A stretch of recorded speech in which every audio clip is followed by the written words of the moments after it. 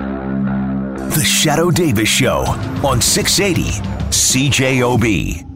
Today is July 4th, or as our friends down south call it, the 4th of July. It's a big day down there, Independence Day. This is the day that started it all down there. I'm not going to go into details. We've all heard of it, maybe in songs or movies, or you've experienced it live and in person. Movie-wise, you've got what? Mel Gibson, The Patriot, Independence Day, that alien movie, Live Free or Die Hard, all kinds of references in television shows, or a TV show like John Adams, for example, that mini-series with Paul Giamatti a few years ago, HBO. You can see that. It's interesting. It's fascinating. So because our signal heads into the United States a good ways, I'd like to say happy 4th of July to all of our American friends listening. Have a great day and enjoy the parades and whatnot, barbecues. Up here, some great celebrations, some great fireworks, some fantastic speeches. We now know that Alberta is not a part of Canada. Thank you, Justin Trudeau, for that. We may live in British Columbia, the Yukon, the Northwest Territories, Saskatchewan, Manitoba, Nunavut, Ontario, Quebec, New Brunswick, Prince Edward Island, Nova Scotia, or Newfoundland or Labrador. Notice the omission there. But we embrace that diversity while knowing in our hearts we're all Canadians. No Alberta. I learned in school there's a province stuck somewhere between BC and Saskatchewan, just below the Yukon and the Northwest Territories. By the way, can we do better than Northwest Territories, like an actual name? Is it too much to ask? We're 150. It's not often you'll hear me say give Trudeau a break. But in this case, let's give Trudeau a break.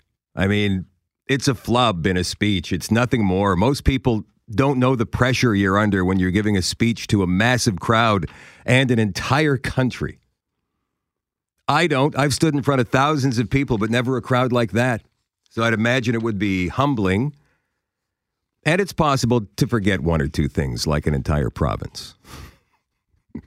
It's unfortunate he did that, but I think we can all agree it wasn't intentional. Hey, watch me screw Alberta, gang. This will be fun.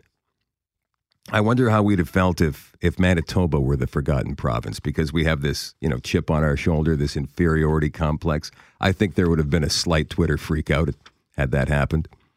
Getting back to the Bombers in that game versus the Riders at their brand new stadium on Saturday night. Wasn't that beautiful? Wasn't that great? I have a ritual I go through for most away games, commenting on good or bad plays or just general observations about this or that on social media. So when I look back at these posts a couple of days later, you get the idea of the general flow of the game. Up, down, back, forth, then a moment of euphoria, and it goes dark. Gone. I appreciate most of the comments on those posts, by the way. Keep them coming. Notice I said most. Everybody was picking the Riders to finish last in the West this year. So that game, I don't know if the Riders are better than we thought or the Bombers aren't as good. Or it was just the situation. But we'll see Friday night versus Calgary at IGF. Were you blown away by that human flag at Portage in Maine on Saturday? That was something. That's pretty amazing. 3,600 people taking part in that, all jammed together in the shape of a maple leaf, all wearing red T-shirts, all getting into each other's personal spaces for a couple of minutes. No reports of any pickpockets, by the way. But that was getting worldwide coverage. So we made the worldwide stage this weekend. Congratulations, Winnipeg and Manitoba, and Stefano Grande and his people down there at Downtown Biz for putting that all together. We did have some unfortunate stuff happen over the weekend. Stabbings, 7 of them. A cadet was hit by a car after the fireworks at the Forks. 11:30 or so, a 31-year-old woman was instructed to remain stopped in her vehicle by a cadet for heavy pedestrian traffic in the area of Broadway and Main. Police said the woman became belligerent and refused the instructions.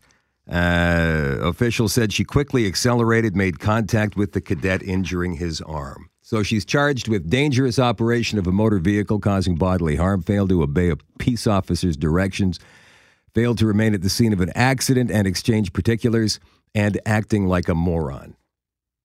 Okay, that's my own little addition to the list of charges, but I think we can all agree on that one, can't we?